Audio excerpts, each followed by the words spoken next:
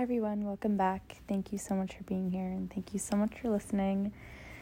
So I am currently in Manhattan, New York. I'm spending my last day in the city before I go home for Thanksgiving tomorrow. It feels really weird to take the train on Thanksgiving, but I'm super excited to be able to go see my family for a little bit before I go back to the routine of school, home. So yeah, I hope that everybody finds some way, if you're on a little bit of a break, to just stop that routine, just regroup, and when you do have to go back to it, to go back to it with a new sense of kind of appreciation after that break, whether it's short or long, however long it is. So I have been doing work the entire day. Like I really took very few breaks. But I decided to, before I went to bed, pick up one of my favorite poetry books, The Way Forward. I'm pretty sure that I read a quote in my last episode from this book. But I'm in his section that is kind of on the theme of relationships. And I honestly was thinking about skipping this section and coming back to it during a time where maybe I needed it more.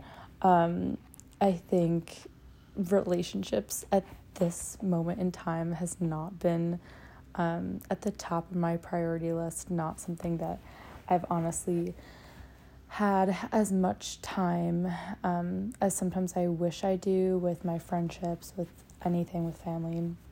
But I'm glad that I didn't skip this section of his book and decide to come back to it at a later point, because I wanted to read this one poem that relates to the title of it, is How Do You Get Over a Breakup? But I think something that's so beautiful about, writing music, I'm trying to find, what did I write down in specific to music? There was something, I went to a concert over the weekend and they said something really, really beautiful, and I can't find it.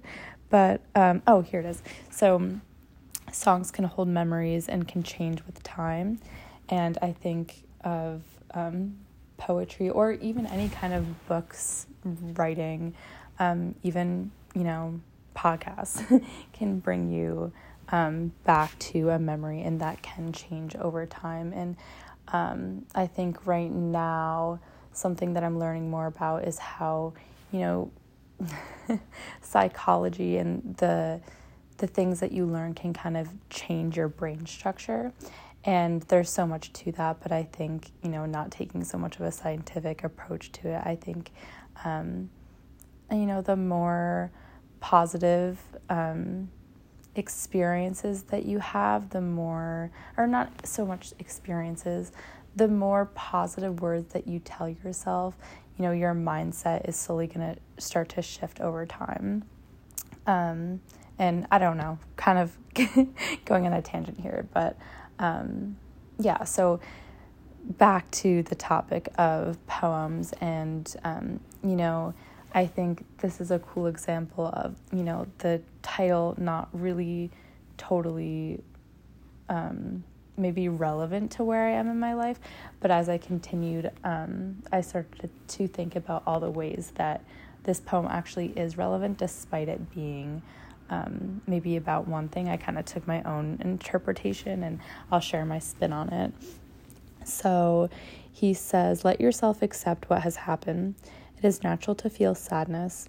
What makes breakups harder than they need to be is our tendency to get stuck in imagining the past and craving what is no longer there. The only way forward is to keep bringing yourself back to the present moment. There is no set timeline or path to healing because each heart is unique. What you can do is work on your self-love. Give yourself what you have been seeking from others. Feed your need, connect with good friends, and find joy in the small moments of life. Self-love is especially important because it is a gateway to letting go of the past. This is a good time to build new habits that align with a more fulfilling life. It can also be helpful to reassess what you are actually looking for. More than anything, your own self-acceptance will make you feel whole. Let this be a period of healing and evolution that radically improves your life. So I wanted to go back to, I think it's kind of like a hidden answer to a lot of the questions that I've been, asking myself recently is, how do I keep moving forward from where I am now? Because I think more personally, I'm feeling in like a very stuck position with where I am in life. And I do ask myself a lot, like, how can I move forward? How can I be better than this? How can I do better than this? And I think the hidden answer that he says in his poem is, the only way forward is to keep bringing yourself back to the present moment. And, thinking to relationships, because that kind of is what he's writing about. I think that has been the biggest thing that I've learned, is the importance of like pulling yourself back to the present as much as you want to just reminisce in moments or times, just pulling yourself back to the present. And I've talked a lot on previous episodes about ways to do that. I think the biggest thing for me, and it's a very like cliche saying, but like being where your feet are.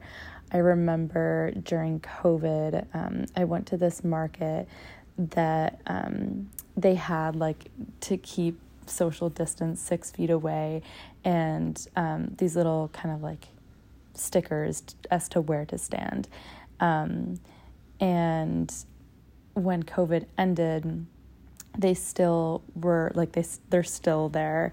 And it just says like, it's like, be where your feet are, and then, a note about social distancing.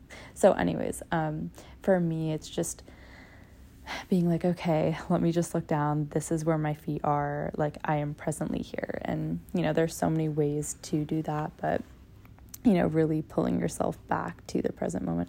I feel like as I talk about this, I'm like, if you've ever taken like a literature class or like an English class in high school and you sit down to like analyze a poem, I always feel like I'm doing that, like either silently in my head or when I decide to record a podcast. So hopefully you find it helpful, but I really like pulling the meaning. I think poems always have, its own meaning, but like pulling the meaning out of each sentence, because I'm sharing what really resonated with me and my takeaways.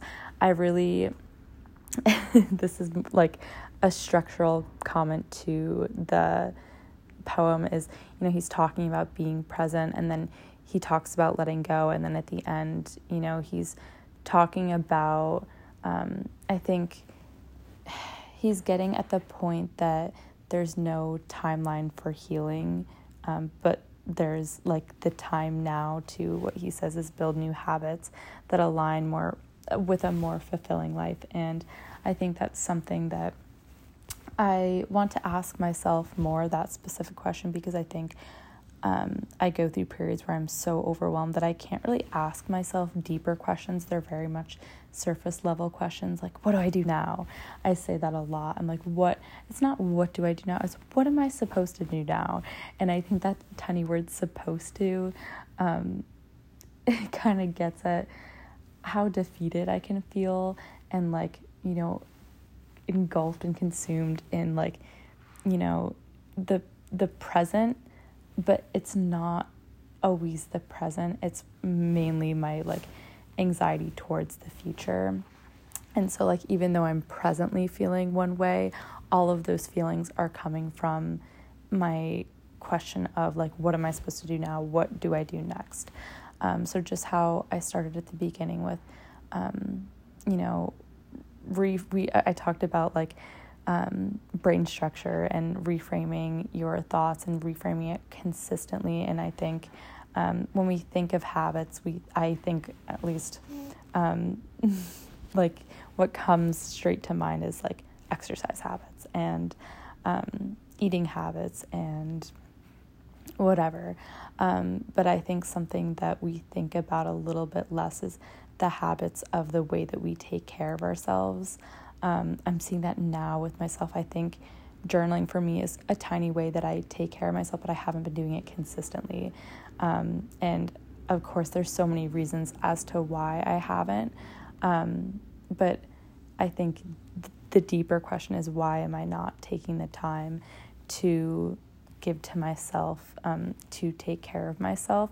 And, bigger picture, how can I do things a little bit differently so that I can have more of a balance where, I said at the beginning, it's not just homeschool. It's, home, school, home, yoga, journaling, running. I don't know, all the things that I've kind of sadly just like totally eliminated from my life to really focus on school. And I think I'm going to look back and regret it, because I think at the end of the day, there's only so hard that you can work until it doesn't really come efficient anymore. And I think sometimes I reach that point, but I kind of just keep going because I'm so scared of what can happen, or the fear of failure that I, will sometimes just overdo things. So anyways, I think it comes back to that theme of no matter what the situation looks like, coming back to the present moment. And if you don't already know this about me, I'm very, I can be very, obsessive about time. It's not so much that I'm, strict with my schedule. It's just that when I feel things aren't looking efficient, I can get really, really anxious because I'm like, this is such a waste of time. And then I end up, for example, leave whatever that environment is. And then I'm so, stuck on, where I should be versus where I am. I do that a lot.